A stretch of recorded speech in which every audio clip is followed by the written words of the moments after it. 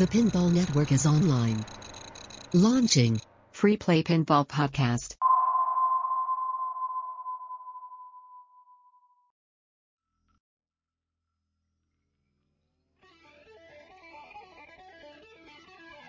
Coming at you out of Jacksonville, Florida and St. Charles, Illinois,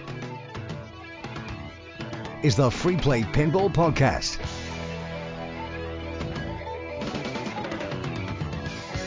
Here are hosts Amanda Hamilton and Bill Webb.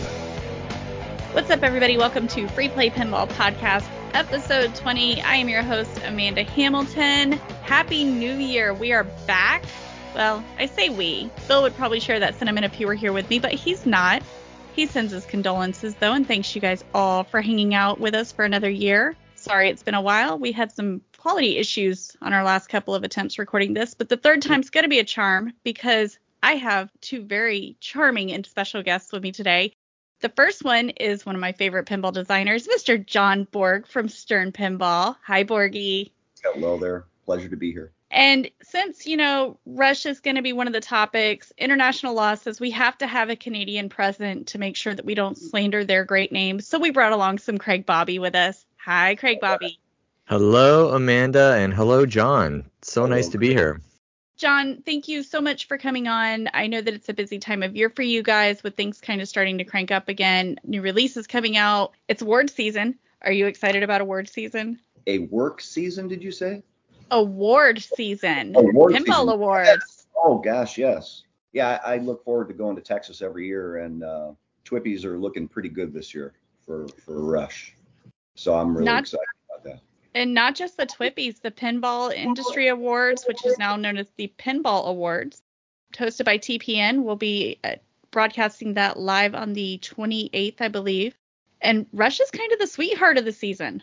Yeah, Rush turned out to be a really nice game. It had to be because I've been a Rush fan since I was 16 years old. Rush was my first concert. I was actually supposed to see Led Zeppelin as my first concert. And then John Bonham passed. My second opportunity to go see a good rock concert was Rush, and that was probably the best show I think I've ever seen ever since then. That is so awesome. And you love music. You're a musician yourself. You enjoy A little bit. The occasional bout of karaoke as well. Uh-huh. This one is not your first music pin. Is this the most special one you've done so far? Oh, wow, that's tough. I would have to probably say yes. I really love Metallica. I really love Aerosmith. I love Guns N' Roses, and that was a long time ago. And that one's still a lot of fun to play. I like doing rock games. Do you kind of lean towards those more than anything else? Like if you have the licenses on the table of a rock band that you enjoy listening to and appreciate versus I would actually prefer to do a rock and roll game over a movie title or a cartoon. Yeah, they're just a lot of fun, especially if I really am into the music. I really like the music. Then I'm in for sure. And you kind of have to be for those because when you're testing them, oh my gosh, I can only imagine how many times you're hearing those songs over and over. Oh yeah. Uh-huh. Over. Oh, I commend you. It's a great game. It's an amazing game. The code on it is fantastic. I know you got to work with Ray Day this time for it. Just overall, the shooting is so much fun. Yeah, it's such a fun game. I was worried it was going to be too fast when I was playing it as a Whitewood. I was like, wow, you shoot that ball through the left orbit, and it comes back to that right flipper, and you try to shoot one of those side shots, the ramp or the mini loop, and the ball's going 100 miles an hour. It's a lot of fun. It's a lot of fun to shoot. It's a good challenge. The guys did such a nice job on the software. They really did. And the fact that you're saying that it's too fast is saying something because I had a Turtles and that game only played at 100 miles an hour. Yes, it does too.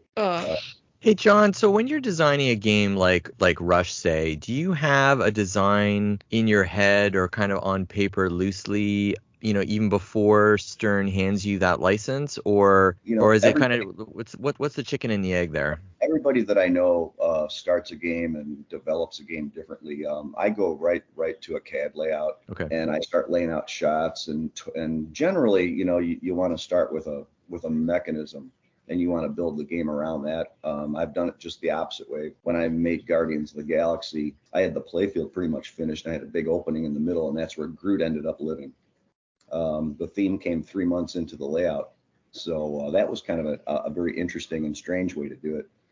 But generally start with a mechanism or some kind of a really cool centerpiece or toy, and then build the game around that. The Rush game started out with Neil Peart's drum as sitting in the place of where the time machine was. So that lived there for a little while, and the ramp that was in front of it actually was sitting kind of up in the air, and there was a two bank of motorized drop target that sat underneath the front of the ramp. So you hit that target bank, and then the ramp lowered to the playfield to shoot into the drum. And then one day we were sitting there chatting about the tours, and we talked about the time machine tour, and we decided to relocate the drum over into the orbit lane and make the time machine the centerpiece.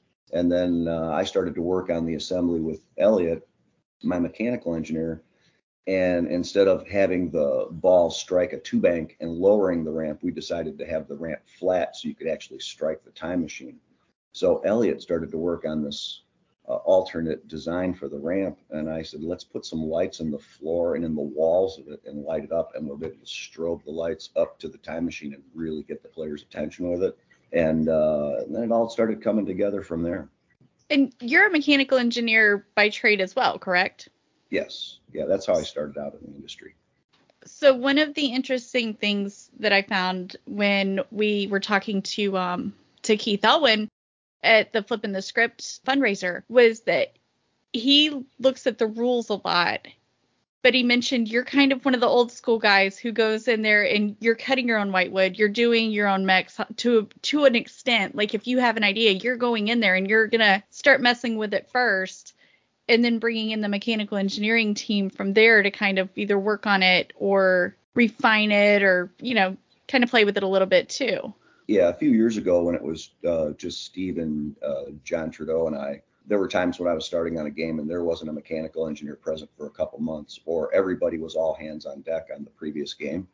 So there were times when I would start a game. X-Men, I completely developed and built the pro myself, and then one of the MEs came in the middle of that project, and we started to work on the mechs for the limited edition game.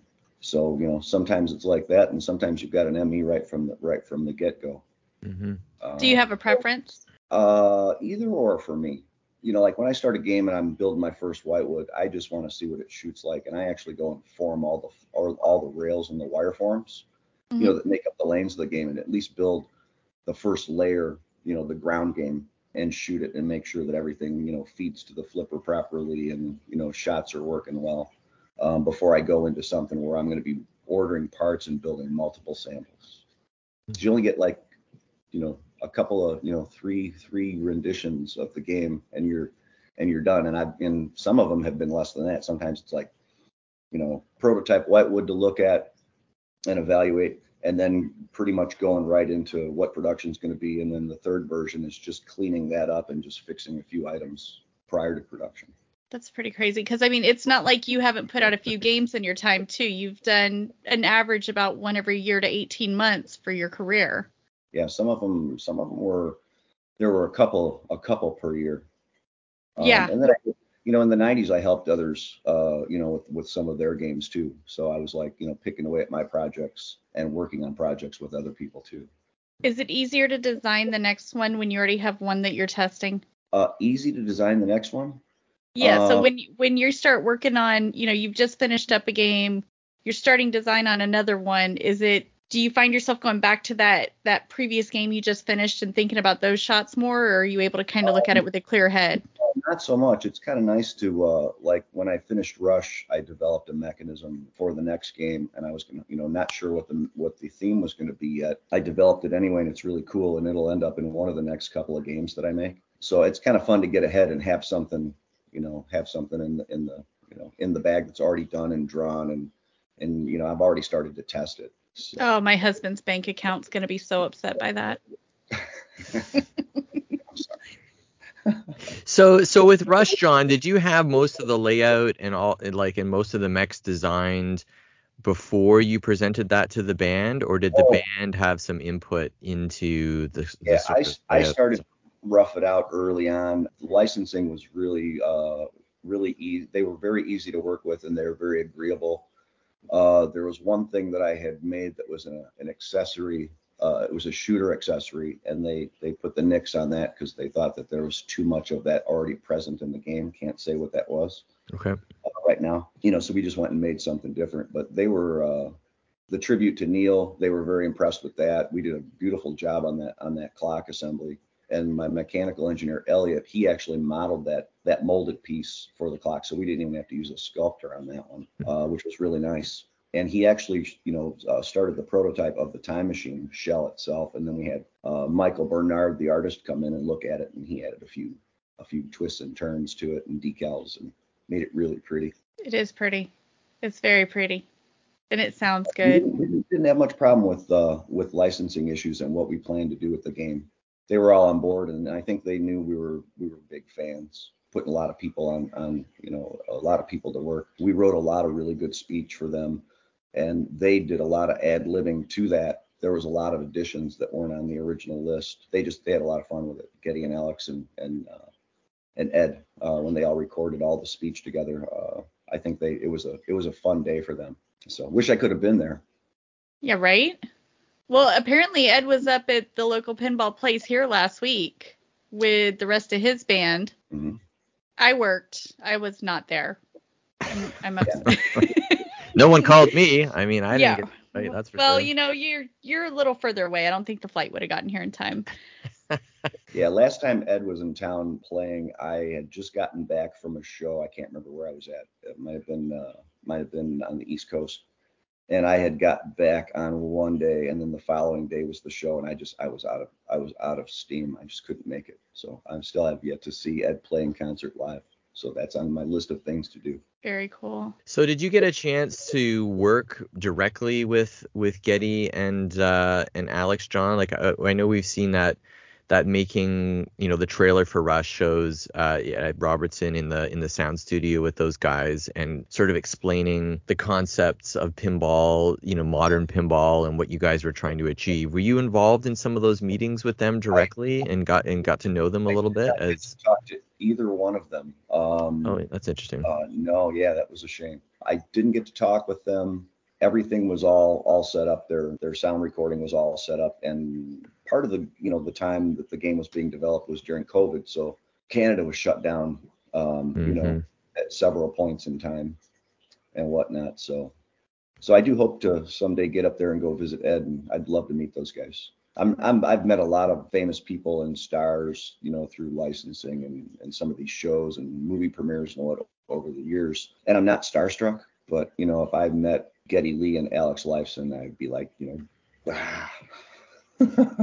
They are childhood, musician favorites of mine too. I've been to tons of their concerts. They are unbelievable musicians, and I think if you live in Canada and you're male, it's kind of like one of those things that you're just like, we are fed that music as boys in Canada, and it definitely has more of a male appeal, I would say, for whatever reason, just because of, I think, the progressive nature of their rock music. Although I know they do have a lot of female fans, but there's that running gag that it's like, their fan base is predominantly male and probably predominantly folks of my age, although they've been going at it for 40 years, and it was only when Neil finally passed away that they kind of hung it up. And so that's just a testament to, I think, how great their music was and how it spoke to multiple generations of music lovers. Yeah, they were literally amazing all the way to the end. There was really no lag time. They were always just really sharp. Any concert you went to see, they were ready for it. I thought weirdly they were getting better. I don't know how that's possible. The last album was phenomenal. Yeah. So I did see a clip on YouTube a few weeks ago. It showed Danny Carey, the drummer from Tool, who is also very, very, he's best in the world, or one of the best in the world. He was playing with Geddy and Alex, and they did YYZ, and that's a hard song to play, and that's a hard song to drum, and he was just right with them. It was amazing. There's some great YouTube videos. If you're not necessarily a fan of Rush and you haven't seen any of Neil Peart drum solos, I encourage everyone to do searches on YouTube for some of his drum solo videos, and you will be amazed at what this guy can do on a set of drums. It's quite unbelievable, the stuff that he's there's a lot. I think it's really fun too. There's lots of videos out there now with people that are watching the videos along with you, and they're giving their, that have never seen him do drum solos or anything, and they're a lot of reaction videos, I guess they call them, and they're very fun to watch as well. I think this game brought a lot of pinball people, a lot of pinball people first wrote me when they heard that Rush was coming, and they said, well, I know Tom Sawyer and I know Limelight, but they didn't know any of the other music. And I would start sending some of my messenger friends just tracks from the 70s and the 80s, and they're like, wow, holy moly, these guys are amazing. And just, they went through all those decades. They went into the 80s, and then the keyboard was predominant, synthesizers, the 90s, and then, and oh geez, it's just amazing how talented they were. And just for three people, they make the noise of, they make the music of six. They do. And their music is, it's still, you turn on the radio and you listen for an hour on any of your local rock stations, you're going to hear a song by Rush. Yeah. It's still played a lot.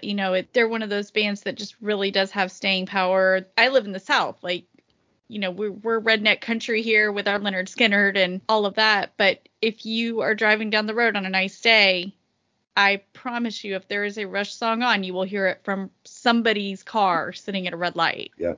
Some of their songs are so ridiculously long, they never were aired on the radio. Well, that was part of that generation's music, though, because you look at some of the songs from a lot of the classic greats. You look at some of Pink Floyd's songs, or you look at some of Zeppelin's songs, or, any of them. It's even some Metallica songs, like full-length versions of some of the older Metallica songs. They're nothing compared to the 2.5 to 3 minute clips that we get now for the popular music or the newer music. Sure. You've been doing this for a while. Mm-hmm. You've seen a lot in pinball. Like, you've seen pinball almost die. You've seen pinball come back. You've seen pinball machines that you couldn't give away. You've seen the prices from the secondhand market go through the roof. What do you think is attributing to that new surge in popularity? It's a really good time for pinball, but our marketing department's been doing a lot of work and trying to spread Stern's name. We have merch now, ridiculous amounts of merch, and it just shows up everywhere. Craig's wearing a Stern shirt. Oh, look at that! There we go. See, they're trying. Stern is it'll be a household term like Bally was at one time. In probably the very near future. But when COVID hit, that kind of pushed everybody inside, and a lot of the game operators were taking the games out of their halls and renting them out. So if I wanted to rent a game, I would rent a game from Joe for $300 a month, and I would keep it for 3 months. And then I started to get comfortable with the game, and wow, this thing really works. I'm not having any problems with it. And then I want to buy this game now, so the guy's going to sell it to me for $3,500, and he would have sold it to me for $3,500 3 months ago, but he got $900 in rent for it. And everybody was shopping their games out and sending them to people's homes and, making money and then purchasing new games and bringing them into their arcades. And then the home business went crazy because there wasn't anything. You couldn't, we were all there was stuck nothing else to do. You couldn't go anywhere. Mm-hmm. And I think, a few people, once you bring in a pinball machine in your house, like especially all these new Rush fans that really don't know anything about pinball that bought a Rush game, they have a pinball machine in their house. Pretty soon they'll have 3, then there will be 6, mm-hmm. and then there will be 10, and then they'll be thinking about where are we going to put an addition on our house so we can make our game room bigger. And, or they'll just start moving them to multiple rooms. And that's happening all over the place. I have a friend named Carl, and he was a vendor for a company that sold us the EL wires that line the Tron LE ramps, that light up the ramps, the perimeter of the ramps. Mm-hmm. And he came in and he sold us the piece parts that we needed and the lamp drivers to get it going. And he wanted to have he purchased a Tron LE and put it in his basement, and he has 30 games in his basement now. And he moved into a bigger house to accommodate more machines. So it spreads like wildfire, and I think with COVID and everything, it's a good time. Gary's even said, he goes, this is the greatest time in pinball right now. This is amazing. For something that essentially was on death's door 5 years ago, it really is, because I remember when we got into pinball, prices were still low. You could still get really, really good titles on the used market for cheap. And you didn't really, and again, I'm in Florida. You don't see them down here like you would in Chicago because you guys are the capital. You have them everywhere. You guys, all the major manufacturers are there, so it makes sense that there's a huge presence. When we got our game, Mike was like, "Hey, let's buy one," and I'm like, "Why?" And he's like, "Well, it's something everybody can do. We can get together, we can have gatherings." And one turned into 2, which turned into 3, which turned into 8, and now we don't have any more space, and there's more games that are still on the list. And yeah, it's like a drug. You don't try pinball. You're either in pinball or you're not. But there's still some people that say, "Oh, they still make those." People would look at us. Yeah, they still make those. I was in an arcade. It was actually a bar tavern, and there was a South Park there. South Park or a Family Guy. And I'm sitting there playing the game, and some guy walks up, and he was standing alongside of the game watching the ball go back and forth. And then the knocker went off, and it scared the crap out of him. And then, so then I started to chat with him. I'm like, "Oh, that was a free game," and he goes, "Oh, cool." He goes, "Well, I can't believe they still make these things." Yeah. And I'm like, "Yeah, it's You should check some of them out. They're out there." And then, shortly after that, the barcades started to pop up, and those are getting huge, and that's making a bigger market for pinball as well. Even like your local pizza places. We have a lot of locally owned, one-off pizza places, or, maybe 1 or 2 of them. It's not a franchise. And a lot of them are now where you used to see like the stand-up arcade games. You may see a pinball machine. We have a bar here that's interesting, but in the back room by the dart tables and the pool tables, there's usually a machine that they rent, and, they change it out about every 3 months, and it's just sitting back there hanging out. And it's like, oh, okay, well, cool. It's not like I used to vacation on the Panhandle. You'd go into the ice cream parlors, and they would have the ice cream parlor area, and then they would have like a little arcade area. And the arcades would have 3 or 4 pinball machines in them. And usually 2 of them worked and 2 of them just ate your money. Right. But people also, I think, still think about it in that manner of they're not thinking this game has expression lighting, and it has these amazing mechs, or it has, this huge display and concert footage. They think it's old school, analog scoring and things like that. And it's just their minds are blown when you show them. Yeah. It's amazing what's happened to pinball in the last 30 years. I mean, since I got into it. I started in the business in the late 80s at Premier Gottlieb. And the games are just have gotten to be so much more today. It's amazing. So and just to expand on that a little bit more, John. So what got you into Gottlieb originally, or what got you into pinball? I guess if that's like the running joke. It's the most popular question in pinball, which is what got John Borg into pinball all those years ago, and can you believe that you're still designing these games, 36 plus years later, and are one of the most prolific and popular designers, I'd argue, in the industry today? Well, I was going to school for drafting and plastics engineering, and I got a job at a company that made industrial shredders that they would take in the largest machine we made, they would take like an old Cadillac and take the transmission and engine out and throw it into the hopper, and it would grind the thing up into small pieces underneath. It was just used for recycling. And I was looking for something different and a little more interesting to do. And I was just started poking around looking for a different drafting engineering, mechanical engineering position. And I saw an ad in the Chicago Tribune, and it said mechanical engineer needed, and it had a phone number underneath it. It was a very tiny ad. I called whoever answered the phone. I called them up and I said, yeah, I was interested in coming in for an interview. And they said, come on in and set up a time.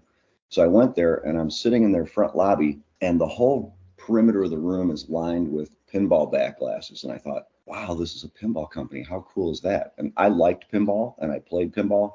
I never knew that pinball was just manufactured in Chicago. I didn't really know much about the industry or the people in it or anything. I was offered a job as a hydraulics engineer at this company for $1,000 a year more than the pinball job. And I took the pinball job because I thought it would be more fun, and I would get to use more of my disciplines.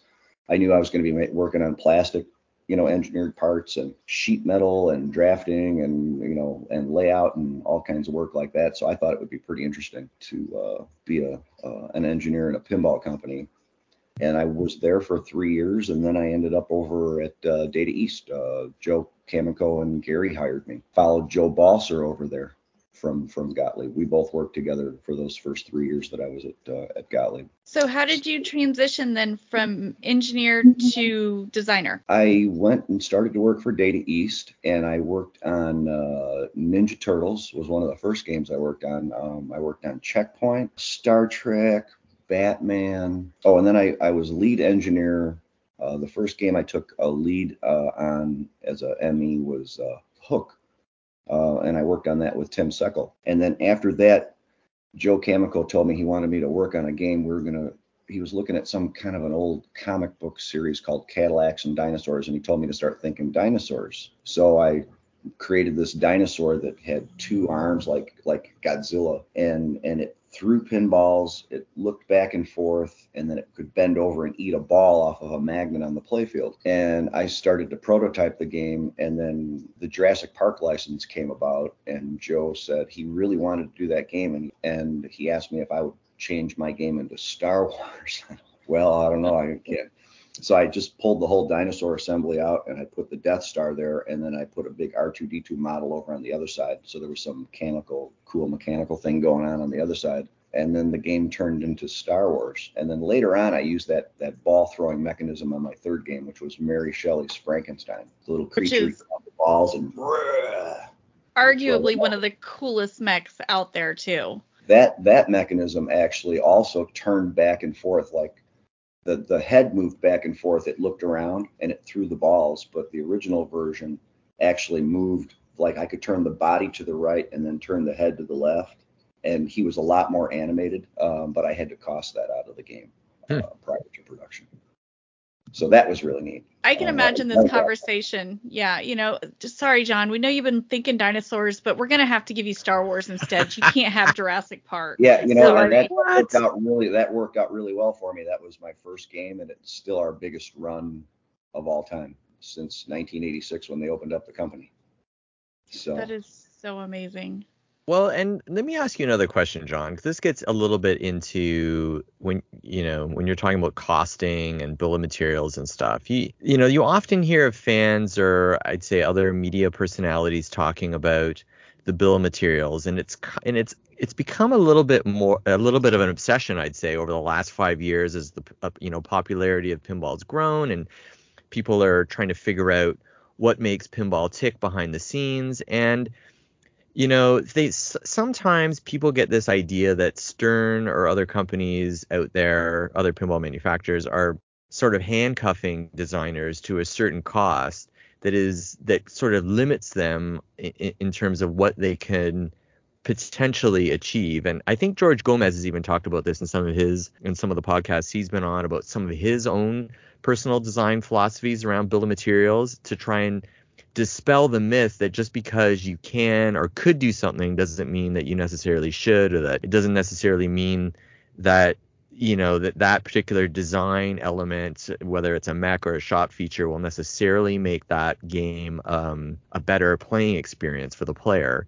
So what's your thoughts about bill of materials, and do you ever feel like you're hampered or limited by what you can design based on a bill of materials or a cost ceiling that you can't go over? There have been some games where I could have used, some extra money or a mech or something. I try to spread the love around, if you will, so there's a little something cool for, everywhere. But I mean, I think you do have to draw a line in the sand somewhere. Otherwise it would get ridiculous and the price of the game would get even more ridiculous. I was really happy with the way Rush turned out and the way Turtles turned out. When I did Munsters a few years back, there was the cuckoo clock was molded and it was on the back panel next to where the wire ramp comes out of the back panel on the right side. And you could lock balls in the Raven's off the cuckoo clock. The Raven could come out anytime and taunt you, even while balls were locked inside of it. And when multi-ball started, the Raven pushed each ball out one by one. A door would open and go, "Rah, you got a ball. You got a lot of shiny balls." And then they would all come out. That was something that really wish we would have had in the game. I think it would have put it over the top. That was just, such a good theme. And, Addams Family was so popular in the 90s. And if you didn't watch Addams Family, you watched the Munsters. Yep. So, but the game turned out really nice. I wish I could have done a little bit more with Herman. I originally was going to have Herman just moving his hands and looking back and forth, with the cuckoo clock in the game and a couple other little additions. I think it would have been more fun. We even talked a little bit about making a Super Ellie of that game and then abandoned the idea. So all that could have been in on that game. Franchi did a beautiful job on the art on that game. That art package is gorgeous. Yeah. I've been a Munsters fan since I was a little kid. And actually, when I went to TPF a few years ago, we had the whole, the remaining members came to the show, and they sat and they signed things for people, and we got to chat with them. I have a picture of Butch, Patrick, and I both holding oversized, gigantic, 5-foot long baseball bats. And then when I saw Marilyn, I walked up to her and I got down on my knee and I proposed marriage. I told her I've been wanting to do this since I was 8. I go, I wanted to marry you a long time ago when I was 8. Oh, that's funny. And she laughed at me and she goes, do you like older women? And I said, well, we could talk about it. And then I said, are you married?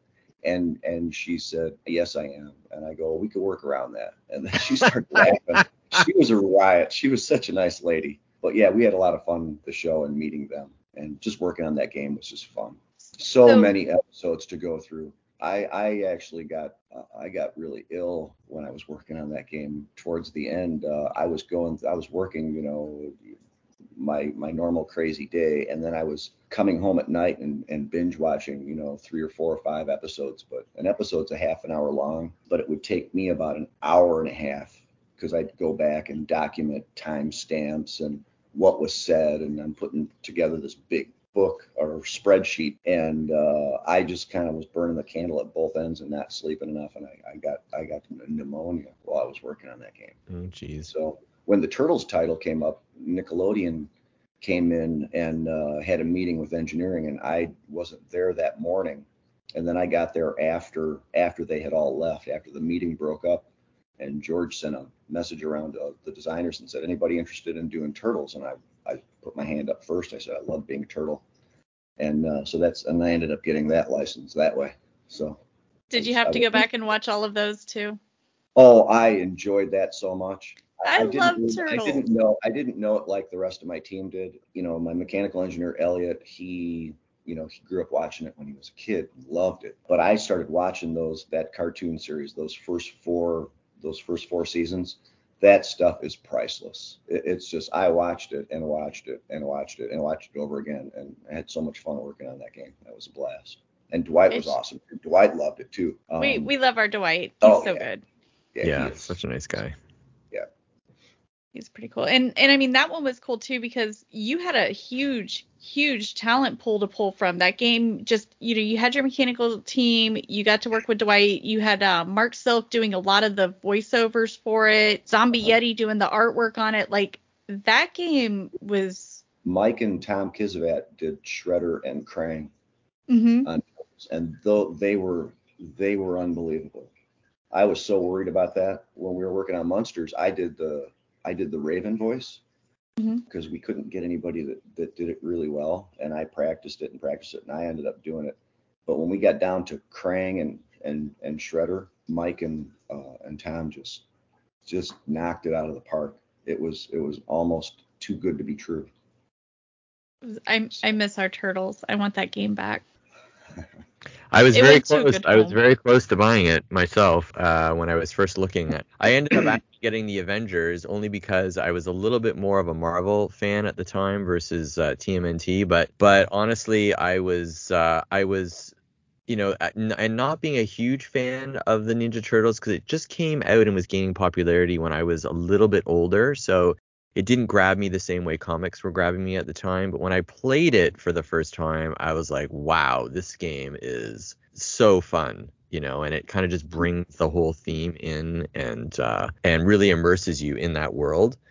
From the animation to the, it's everything that you love about pinball, the modern pinball, with the great animations, the call outs, the art, Zombie Yeti's art package. He really slayed it on that one. And I think that's one of those games too that there is no middle ground. You either love Turtles or you hate Turtles, and either way you're still walking up and playing it again. Yes. Yeah. I know there were not nice things said to that game in our household because it's fast. It's a fast game. Your games play very fast, and some of those shots are brutal. And it was, you'd walk up and you'd have a bad game and the ball would drain. And walk away for a minute and go crack a beer open and come back over. And, all right, one more time. And it's always just one more time, just one more fix. So when you're designing these games, kind of stepping back to Craig's question about the bomb, what would surprise me as a consumer as an item that takes up a lot of room in that budget that I would like if you had to say, okay, this accounts for The cabinet. a lot more than you think I could. Oh my God, with the price cabinet. of plywood, I could imagine. Gotta have the cabinet. The CPU in the system is not horrifically priced. It's just the whole makeup of the game. There's just everything. All the little metal parts and things that we buy, all the little brackets and stuff that used to be 30 cents are now $2.30. It's really hard to, we're always looking for good pricing on parts, when we order them, and, we're always trying to engineer things so that they cost a little less. We're always trying to, the bomb keeps growing, and we keep trying to engineer stuff and be smarter about what we do, what we draw and what we dream up and how much is it going to cost in the end, and try to, get to that point before it's too late. Sometimes you get lucky if you're working on a game and you've been on it for a while and you kind of getting a little bit too close to the end to go back and take money out after you find out how much it costs, and then they say, hey, let's just make it this way anyway. They may eat, $50 of bill of material costs, or they may make you go back and take out light bulbs and cable clamps and little things and stuff and just try to find it. But I still think, it's a business, and I think you have to draw a line in the sand, and you have to try to keep the prices down. When you walk in the store and you see a toy that's $99.99, and then you see one that's $9.99, you're more apt to buy $9.99. Absolutely. And just so we don't want to price ourselves out of the market, but we've been making the Pin 2, which is a little less of a game, for a less of a price. But I think people just like all the bells and whistles and toys, and they may like the Pro, and the Pro may suffice, but they want those extra toys that are on the Premium and the LE. Absolutely. I'd like to see more Super LEs in the future. I can't afford them. I know they're ridiculously expensive. They are nice to look at though, and play. Yeah. I mean, they are beautiful. I mean, how much do you get for kidneys these days? Has that price gone up too? I might be able to fund one or two. How many children do you have?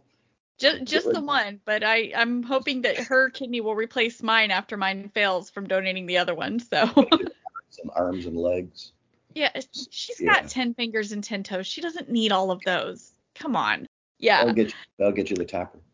Yeah, exactly. It depends on the game. Although I will say we have a Mando topper, and that thing is cool. That thing is so cool. Dwight did a fantastic job. I know his son worked on a lot of that too. That thing is... It's pretty rad. It is very, very cool, and I'm very excited to see what you guys do moving forward. Because, I mean, now you can't... What's that Rush Topper like, John? We want to know what the Rush Topper is going to be like. It's stunning. It's very pretty. Yeah, it's very interesting. I think everyone's going to like it. It's Geddy Lee. He goes and tackles you from the top of the game, but you only get him for a limited time, and then whoever bought the topper next, they ship him. No, if Geddy was up there, it would have to have been taller than the size of the topper we're allowed to make. I would have made Geddy really big. So tell us something else here, John, about this, if you can. So obviously the game came out last year, and the topper and some of the other accessories for this game, like a shooter rod and maybe some of the other things that you might see, like armor, that are designed for it. It's taking longer, it seems, every release, no matter what the title is, to get the full package of accessories released. They certainly don't typically come out at the same time. So what's been some of the delays that you're aware of with something like a Rush Topper or even with Keith Elwin's Godzilla? I don't know if you can speak to that one either. That's another one where it's another popular machine where the game's been out for over a year and still no topper Because is that topper shoots laser beams, and he has to be able to. Stern's legal team is still working on the disclaimer for when you get shot by the Godzilla laser. So what are some of the things that delay that, John, that you know, or is it a calculated delay by Stern? No, not necessarily. Maybe mainly just they're trying to catch up on back orders of games themselves. People got their Rush that hadn't even gotten their Mandalorian yet. I heard stories like that. And they're trying to catch up on the back orders, but they are going to go back and start making toppers and expression lights and whatnot very shortly. I would imagine that Godzilla and Rush, they're both done. They're both ready to go. It's just a matter of when they're going to start. But I think they're going to build them. They'll probably build them simultaneously. They'll be very close together. Got it. So I know they're yeah. Save your And pennies. part procurement is, that's an issue. Sometimes we'll run out of a couple of parts, and that stops the whole show, and then games will start to line up. Games that need 3 parts, they'll start lining them up along the fence by part sales, and then once that comes in, then they're knocking games out like crazy and boxing like crazy. So the procurement issues too, pretty amazing what our purchasing department does and how they get all those things in.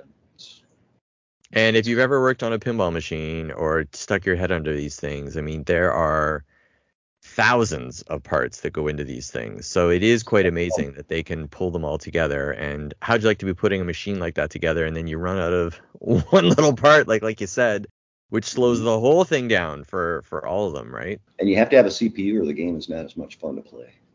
That's what I've heard. Yeah. So talk to us a little bit too, John, if you wouldn't mind, about the software on these games these days, because beyond what people are seeing on the play field, there's another big thing going on under the hood, which in the modern era, which is which a lot of people argue is equally, if not more important, and that is sort of the code or the rule set of these games, which are being driven by hardworking CPU under the hood. So you worked on, like with this game with Raymond Davidson and Tim Sexton on Rush. What was it like working with those two guys? Ray Day, of course, being the number 1 player in the world, and Tim, who's become quite proficient himself in the world of pinball programming. How much influence did those guys have over the rules of Rush, and how collaborative was it to work with those guys? They had a lot of leeway as to what they wanted to do. Tim didn't come on for quite a while because he was working on Led Zeppelin. When he did finally come on to Rush, he bounced back to Zeppelin several times here and there. So I was working on the game and already had a prototype built up, and I was writing up game rules, and I wrote a bunch of the modes and figured out how Far Cry would work and how the Rush Hurry Up Bastille Day would work. And I started writing rules, but I was halfway, not even halfway. And then Tim came on and he started to finish up, some of the modes. And then Raymond came on probably a month or so afterwards. And then the two of them collaborating, they just knocked it out of the park. I wrote the first challenge mode where you're shooting the different colored planets, the first Cygnus X1 mode. And then Tim and Raymond came up with the second one with the crazy flipper combinations. And I didn't want to know what they were doing. I wanted to be surprised by it because I figured it's going to be great. So when that finally came into the code and I got to play it, I was like, wow, this is awesome. And I have a neighbor that isn't a big pinball player, but I explained it to him very well and let him try it a few times. And he got pretty far into it. I think he got like 6 or 7 levels in.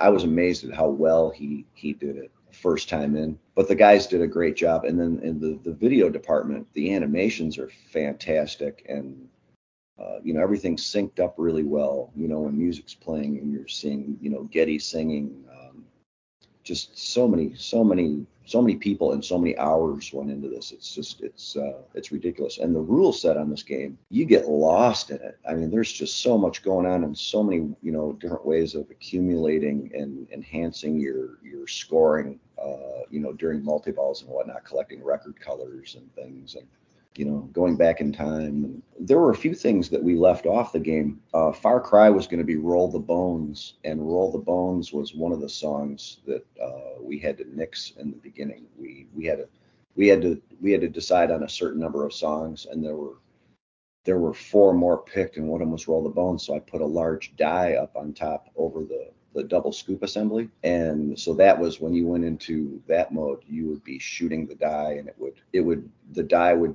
the pips on the die would light up to dictate how many millions of points the jackpots were. So we tinkered with that for a little while, and then we abandoned that when we lost the song. But there are still dice on that plastic. Mm-hmm. The artwork in the plastic there. Well, and so it must have been so hard to come up with a list of songs that because there's so many classic Rush songs there that I'm sure you wanted to throw in. You could take all those songs and just discard all 16 of them, 17 of them, and you could pick, you could pick more songs, and you could make that game again, and it would still be awesome. And all the tracks that they have, it's ridiculous. When the game first came out and it was finally available at the distributor up here in Canada, I went to go try it, but they had a pro, and I didn't want to, they're expensive machines. I didn't really want to like it. I'm like, okay, I like Rush. It's great.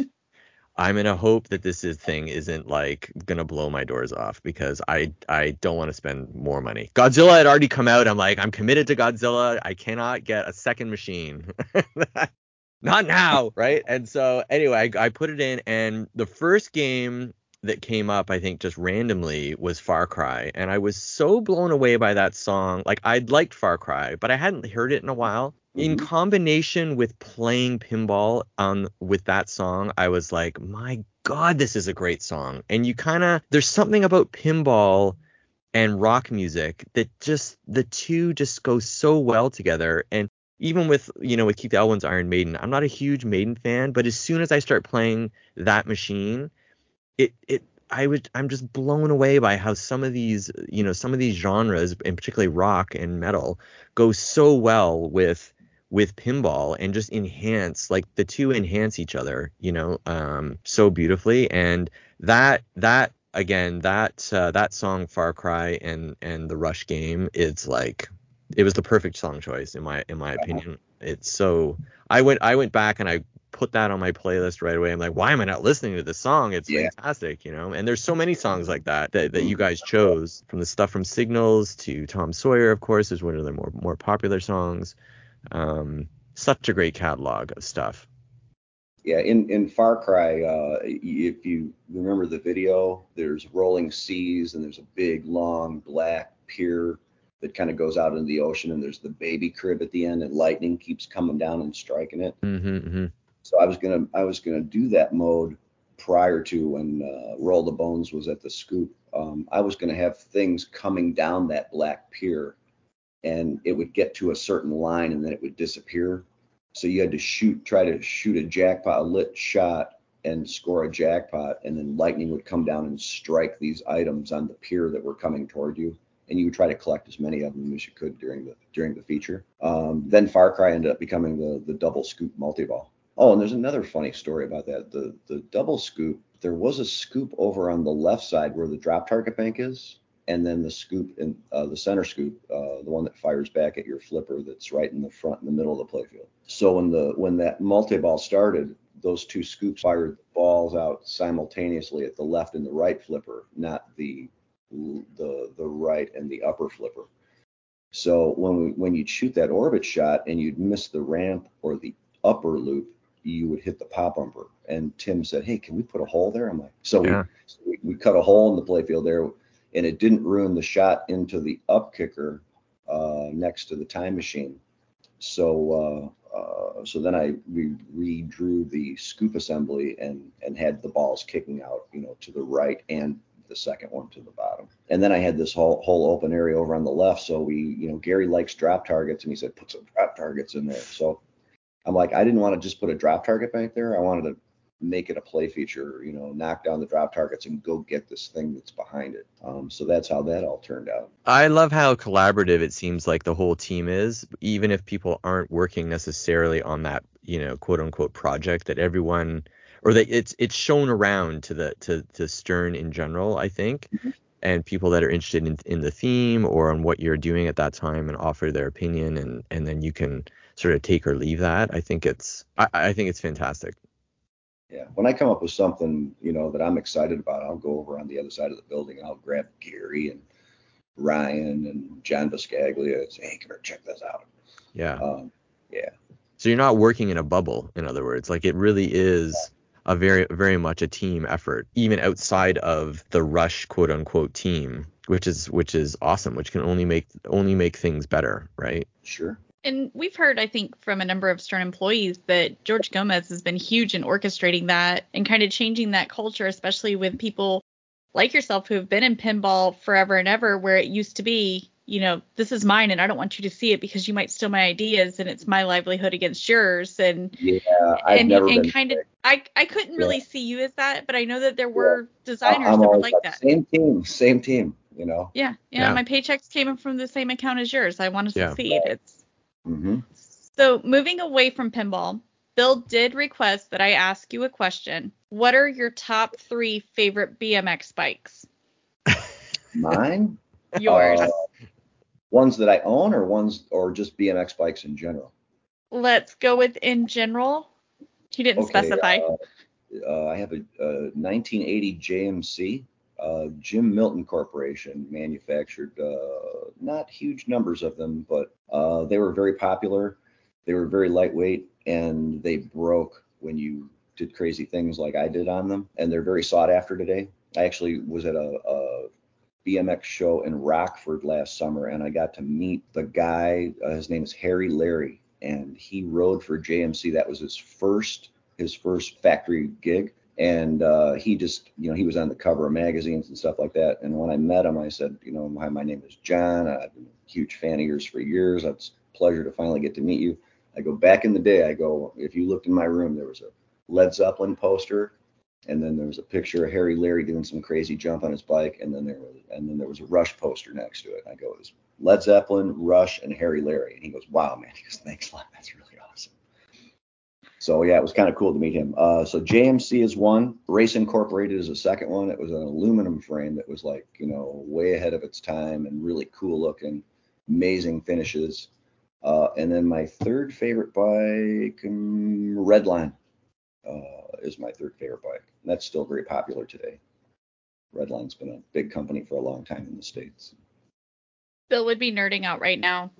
He found his childhood BMX, and I don't know what type it is. I apologize, but he was like, you have to ask him this because he's tied up with a different obligation, so he wasn't able to join us. And it's like, okay, I guess I can ask that one for you. I'll send you a picture of my collection, and you can send it to him.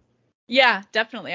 I know he would appreciate that. That would be cool. So I know that you are excited about the mech you're working on. Are you excited about your next game as much as you were about Rush? I am working on 2 simultaneously right now. Ooh. Wow. Yeah. So I'm excited about both of them, actually. Yeah. That so makes the answer me is excited. yes.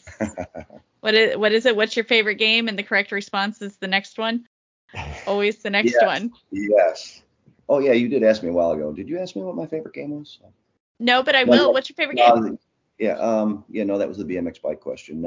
My favorite game, I think my favorite games right now are Rush, Tron, Metallica, and Iron Man, and Walking Dead. You're a little biased towards your own work, John. I'm noticing that. There's a common theme here, I'm noticing. Yeah.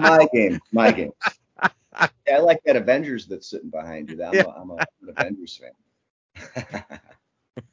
See, that's part of the reason my room is so dark too, is I have 2 JJPs sitting behind me, so it's like can't show those. Yeah, that's okay. It's fine. I know, it's fine. No, it's super cool though. I can't wait to see what you have coming next. I'm excited because anytime that a designer is excited about their work, it shows. If it's a theme you like, or if there's something that's really cool in it that you are really excited to show people, I think that that's huge in making a successful game versus here's a theme, nobody else wants it, so good luck, and just kind of sticking somebody with something that either they're not really interested in or they don't have the passion for it at all, I guess. It shows. So I'm stoked. A long time ago, I passed on Iron Maiden. They asked me if I wanted it, because they were gonna, I'm the rock and roll guy, and I wasn't a big Iron Maiden fan like you said you were not. So I was working on that Guardians of the Galaxy layout at the time. So picture of Groot was molded, a molded Eddie head. Oh God. Wow. That would have been pretty sick. Yeah. Because that's what it would have been. It would have been Eddie for sure in the middle.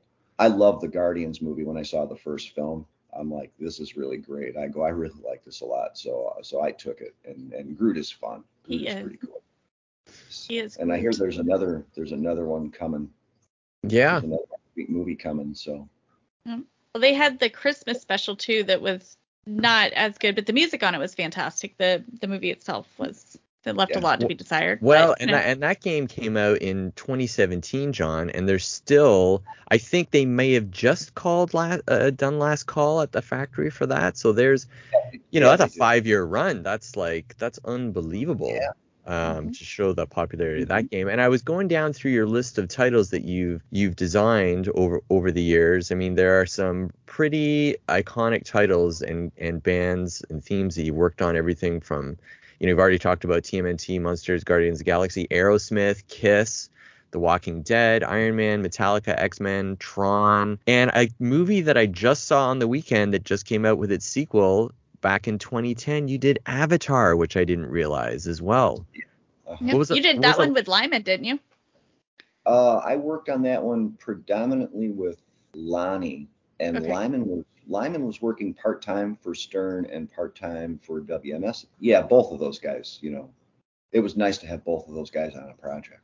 Oh, I bet it was. Mm-hmm. Those are some cool, very, very, very cool titles. I'm always hesitant with music pins because even a band that I love more than anything else is going to grate on me after I hear the same song as often as I play them 400 or 500 times. Like if I have to listen to Blue Oyster Cult one more time, I'm going to put my game on the street. I am so glad that they updated it to where you can change the song, or I'll play with headphones on and listen to music. Mm-hmm. Because again, it, especially non-music pens, it accentuates the game. I don't know, the rhythm of the music and the rhythm of the game just go nicely together. Yeah. But I was very surprised at how much I enjoyed Aerosmith and forgot how much I liked their music. Mm-hmm.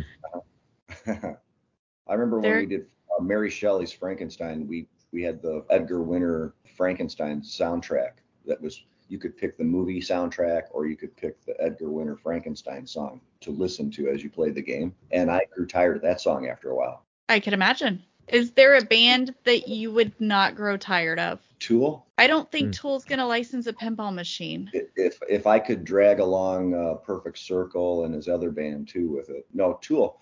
You know what? Tool would be interesting because the graphics, the videos that they recorded for their music videos are just over the top. It would be so cool to use those in the display and in modes. I always think of them as kind of dark lit room type music though, so I don't think you can have Dwight doing the light show on that one if you do. Oh gosh. Poor Dwight. I love Dwight, but man, he can blind you. Oh. He can blind you. Yeah, I was playing Turtles just a couple days ago, and I still see the spots. Yeah. I normally play in the dark, and Turtles is one of the ones that I have to turn the lights on because I can't. It was intense. It was a lot going on. Dwight's listening, and he's like, "Yes, I did it. I did my job." No, Dwight knows. Dwight works welding while he's programming. I would believe it.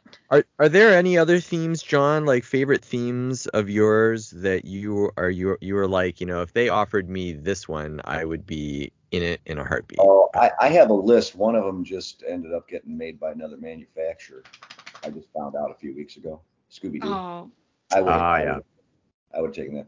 I don't know if I want to tell you the rest of them that I'm thinking of or looking at right now because I don't want to tip the competition. Got it.